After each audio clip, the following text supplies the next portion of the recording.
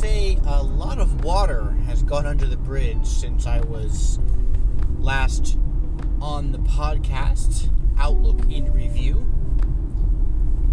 For those just joining us, we used to have a podcast. I believe it was from 2017 or 2018 up until early 2019. It was called Anchor LA.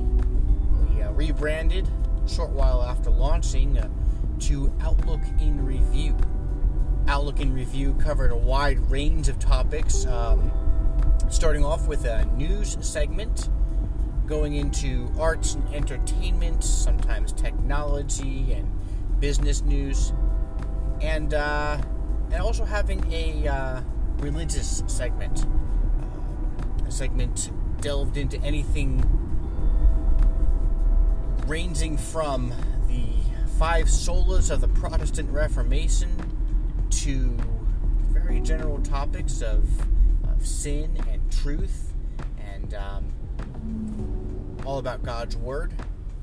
One of the primary driving factors, in fact, for Outlook in Review was not the first 3 segments, news, business and technology, or arts and entertainment, but in fact was the 4th, spreading Christianity, talking about it, and a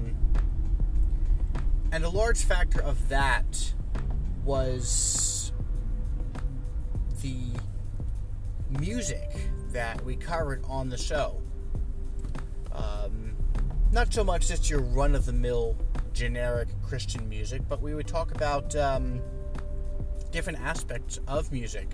We had a few episodes even that were dedicated to certain songs in the Christian world, hymns and different writers of those hymns. But as I said here at the beginning, a lot of water has gone under the bridge since we started and ended that show.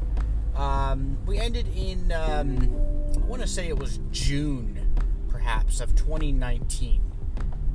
Back when I was living with my family down in Thousand Oaks, California. In fact, speaking of family, that is why we ended the show. We ended the show just a few months after our first child was born, and I just really needed to enter into supporting and being there for my family. Prior to our daughter's birth, we had a very different circumstance where I worked a job and had a good amount of you could call it free time, and I found that was a way for me to the podcast rather was a way for me to put my thoughts together and share them with you, the listener. Well, since then, we have moved a few hundred miles north. We're now living in central or northern California, depending on how you look at it, in the city of Fresno, California.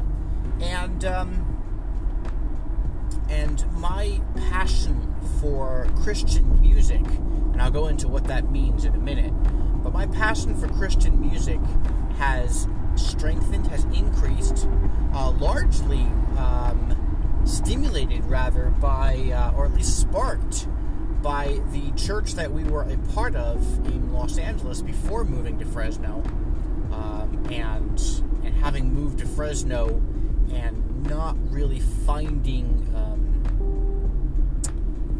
many people in this area that had the same commitment to music, to Christian music that is both rich in theology and gospel saturation in the lyrics. So much of Christian music, and I said I was going to go into what Christian music means here.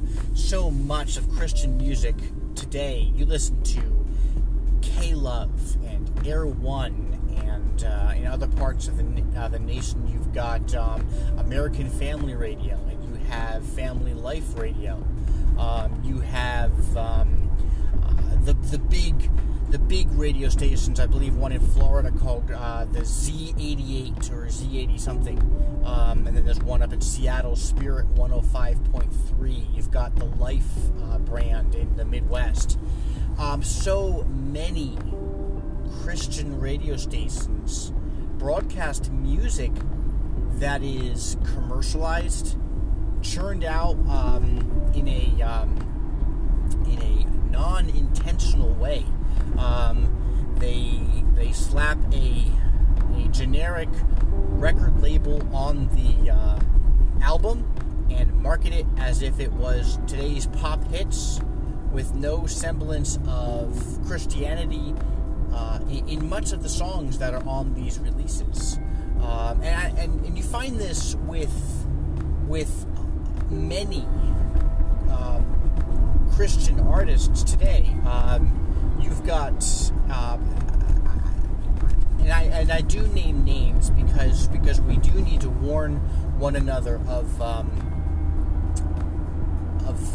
false teachers. I'm not saying all of these are false teachers, but we do need to warn others of false teachers. We also need to warn people of weak doctrine and of almost becoming complacent in their own beliefs and their own music choices, simply because the music that they're listening to, they feel that they've done their bit in Christianity. They are good with God if they read the Life Church Bible devotional each day and listen to 25 minutes of K-Love on their commute into work. And that does not cut it. As any believer who has read the Bible and communes with the Lord in prayer will understand, that does not cut it. That's not to say that there are works required in salvation. That's not where I'm going with this. But when a believer's heart has been truly transformed and redeemed, that believer will desire and thirst for solid food, which only comes through the Word of God, through communion, in prayer with the Lord, and also with fellowshipping of the saints and worship through song. There are other aspects of that as well.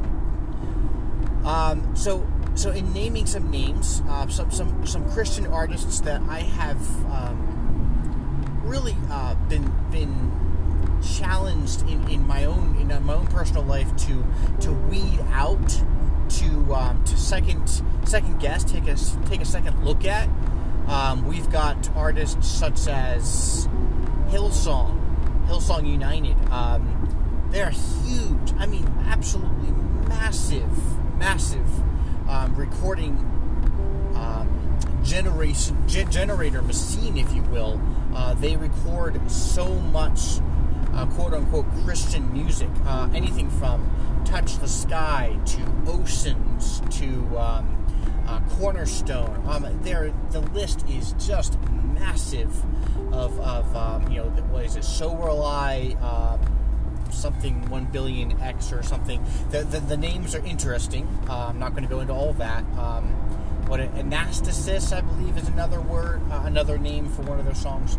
So these songs, and while every single stanza and every single phrase, every single point made in the songs may not be untruthful, there is plenty of untruth in these songs. Okay, so we'll go into that perhaps at a later date if what I'm thinking here comes to fruition. But one of the things that I wanted to mention is, okay, perhaps there are a few songs written by Hillsong that are just spot on. They are on point. They are theologically sound. Should we still be singing them publicly in our corporate worship in our churches today? And I have several points as to why. Perhaps I'll go into more of this at a later date. The point that has been really been driven home for me lately first of all, taking what obviously I'm going to say here is that we should not be singing these. And I would say that we should not be singing them because of two things. First of all, there are recordings and songs written by artists and hymn writers and groups that, to date, to the best of my knowledge, have not written songs that contain untruths. Now, what I mean by that is these artists have written nothing but true lyrics in their songs. So, singing those songs, so for instance, I'm thinking of the recording group and affiliation with Sovereign Grace Music. So Sovereign Grace Music is part of Sovereign Grace Churches, founded by C.J. Mahaney. I don't see eye to eye with everything that they believe in the way of speaking in tongues. I am not a charismatic. However, I do not see that in the way that they practice that as being a salvific issue. And because of that, I do endorse their music, because their music is not intrinsically wrong. There's nothing that I see that's wrong with the lyrics in each and every song that I have heard them produce.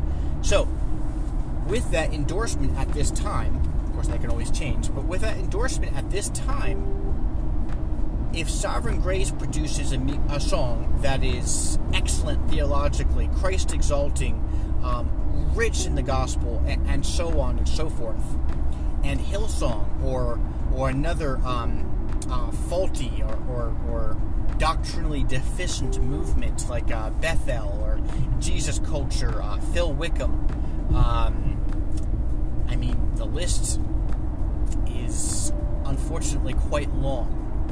But if one of these groups produced a song and it was accurate, and Sovereign Grace Music produced a song and it was accurate, both of them have to do with the exact same thing. Both of them are the perfect song for the sermon that day because, again, like I've said outside of this podcast a million times if I've said it once, if you're a worship leader, you must truly lead the congregation, not just play something that could just simply be pre-recorded as a MIDI file.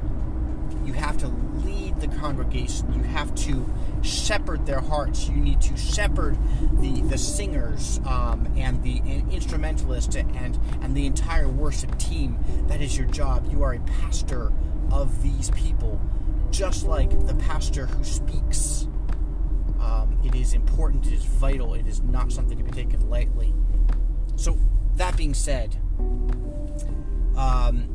if both of those songs from, say, Bethel and from Sovereign Grace have to do with the exact same thing in the sermon, and you are like, oh man, both of these songs are perfect for today's sermon. This will lead the congregation deeper and to understand what the pastor is about to speak of.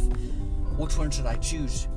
Why would you choose the one from Bethel? And what I say is why would you choose that? And you're going to be like, well, why not? What's wrong with that? Well, here's what I say. The problem with choosing the one from Bethel is, first of all, you've got a CCLI license. Now, CCLI is one of those necessary, I want to say, evils in the Christian music world, which, yes, it is what helps aggregate income for those who are serving the church by writing music for the church. The way it's been implemented is unfortunate, in my opinion. I could go on to that. Maybe I'll have a podcast about that one day. But be that as it may, at the point where we are now, if we are singing songs at a church and the songs are being projected on the PowerPoint or being printed up on seats, by law, if those songs are in copyright, so in other words, they're not ancient hymns, if they're in copyright, they need to have a CCLI license, which the church pays for. So first of all, at the bottom of the song, you're going to have CCLI, copyright so-and-so, Hillsong, or Bethel Music. And some people won't even notice. Some people won't care. Some people could not care less. But there are those out there who look at those things and they read those things and they're like, well, who's Bethel? Oh, this was a great song. I trust my pastor. I trust my music leader. I trust this church. This church is shepherding me. This church is helping me to learn from the Word. I'm going to look up this group called Bethel. I mean, if my church is singing their music, this is great. I'm going to listen to other stuff that they've got. And all of a sudden, they're listening to absolute rotten music put out by these I want to say cults, because Bethel is actually bordering on the occult with some of the incredible pagan spirituality that they practice. That's, again, for another podcast. There is so much material here. Before I continue, I want to go on and I want to say that if you're interested, if this interests you at all, I encourage you to go to a brand new website that I have formed since Outlook and Review closed down. This website is called www.worshipthroughsong.com. So that's worshipthroughsong.com. So worshipthroughsong, traditional spelling.com. And there's plenty of resources there. Our church Song Assist to help worship leaders find the right song for the service from reliable sources, and so on. Another reason besides the CCLI plug at the bottom of each printout or PowerPoint that you may have, which may lead some of your congregants astray. The CCLI license itself costs money. CCLI doesn't really care what Christian music they license. They don't have doctrinal values, as best as I can tell. They have the most solid music you could hope for, and they have the most doctrinally deficient heresy you could ever hope for. So, that being said, they give money back to the artists from the money they make on the CCLI license. That's how it works. So if you, as a church, are singing, say, Bethel, then those CCLI license, that CCLI license that you're spending money on each year, a portion of that, no matter how small, a portion of that money, so money from your church is going to Bethel. And that is the logical conclusion. It's not a stretch. That is exactly what's happening. And I don't personally see how any church that preaches the gospel could, in good conscience, give money in any way, shape, or form to a cultic, heretical movement such as Bethel, such as Hillsong. There are artists, Francesca Battistelli, Lauren Daigle, Phil Wickham, as I mentioned before. Porter's Gate. There's one that's absolutely bizarre. And without going on too much of a rabbit trail, the band Porter's Gate has a few members whom used to be more accurate or solid than they are now, and that's the nature of how Satan corrupts and tries to put a wedge in the gospel and split and divide. We have yet to see how these people turn out. We see how some of them have, some of the members of Porter's Gate, which has a few, you could say, Reformed Christian artists. And by Reformed, I don't mean Reformed in the legalistic denomination, like the Protestant Reformed churches and so on. I mean Reformed in the Reformed theology sense. And there is a difference. We can go into that as well. So, some of the artists, though, in this group, they actually, there's one, Matt Maher. You've probably heard his song, Lord, I Need You. There's a song that is accurate, solid, and written by a Roman Catholic. What a conundrum. It's hard to not sing that song sometimes when certain things in life hit you, and those lyrics just come into your head, but I just can't in good conscience share that song and encourage others to listen to it, because there are plenty of Catholic mantras that Matt Maher has done as well, which are chock full of Roman Catholic legalism and false doctrine.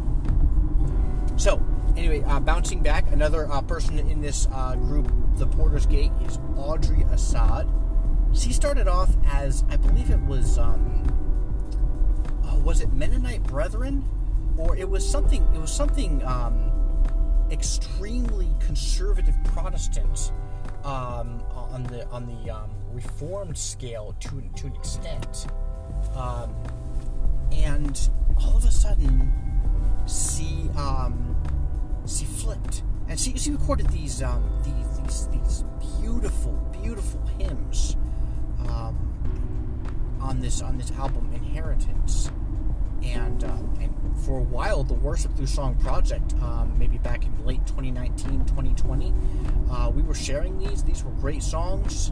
And then we found out that she had flipped to Catholicism from a very conservative, almost Baptistic, maybe it was Baptist, viewpoint, and she went to Catholicism, and then just in the past few months, maybe it was a year, she's now declared herself agnostic,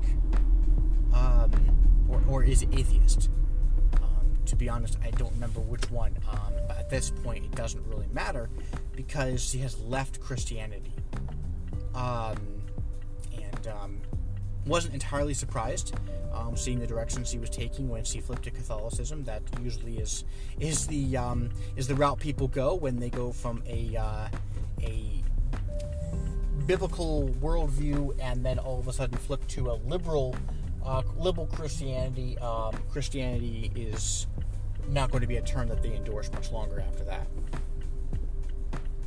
So anyway, that group released a song. Porter's Gate released a song that was called, or it was named after the famous hymn, O Sacred Head Now Wounded.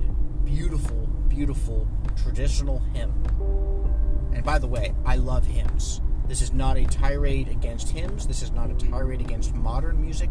This is not a tirade against any music from a particular period, metronome, rhythm, instrumentation rather. This is a tirade against music that has no semblance of lyrical soundness from artists that have no theological foundation. So Porter's Gate released a song based on that hymn, O Sacred Head Now Wounded. And this was right after the George Floyd ruckus that occurred a while back. If you don't know what that is, you can look it up. I'm not going to rabbit trail down that one. They released a quote-unquote hymn called O Sacred Neck Now Wounded. If you know anything about George Floyd, law enforcement attempted to arrest him, and put their knee on his neck in a terrible way, ended up killing him.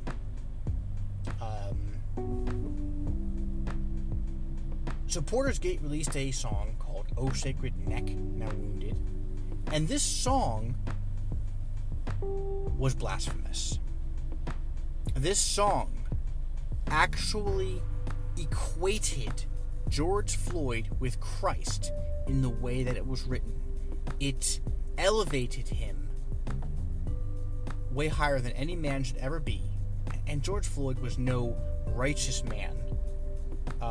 Just like we all are fallen, broken sinners. But he was elevated in this song to the level of God. This song was then sung in churches, liberal churches, yes. And how can we possibly sing songs by Porter's Gate in our churches? Give money to an organization that has written blasphemy. Endorse an organization, Porter's Gate, in our church materials, PowerPoint, and so on, with the name on there that people are going to look at. That does not make sense. I don't understand how a church can support and do that. Anyway, so this is running on almost half an hour here. I do want to close. I want to challenge believers. If you are stuck on K-Love and that is the only music you know, and you're just like, yeah, let's just sing K-Love and Michael W. Smith and Chris Tomlin all day. This is great. Let's do it. Let's worship Jesus. And you don't really think deeply and biblically about the lyrics you're singing, you're doing it wrong. Christian music is not background music. Christian music is not just a thing to do before you sit down for the service at church. It's not something to jam out to on your commute. Christian music is worship to a holy and awesome, in the very real sense, God. I encourage you to look at our website, worshipthroughsong.com. I want to see if you have any questions, so you'll feel free to contact me on there.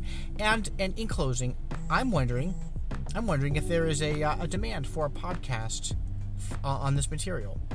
There is an excellent podcast out there already. It's called Sound Plus Doctrine. Sound Plus Doctrine podcast. It's put out by Sovereign Grace Music. And excellent Bob Coughlin, David Zimmer, some excellent men of God who have come together and really challenge worship leaders and those in the Christian music world, especially in churches. Some other artists that at this time I endorse and hold my breath and pray that they don't go astray. So who have we got? We've got Keith and Kristen Getty. We've got Shane and Shane. Shane and Shane I endorse with hesitations, simply because there's some of the music that they have covered come from questionable sources. Still formulating my views on that one. And Matt Boswell, Matt Papa. These are some very godly men who have put together many modern hymns and really are serving the church this way. Anyway, go to worshipthroughsong.com, and if you have any questions or comments, please contact me, and you can contact me there on the website. You can also contact me at worshipthroughsong@gmail.com. I am there as well. Well, anyway, it's been great to talk again. It's been a long time since we were on the Outlook in Review podcast. And from Fresno, California, this is Outlook in Review, perhaps the Worship Through Song podcast coming soon. Talk to you later.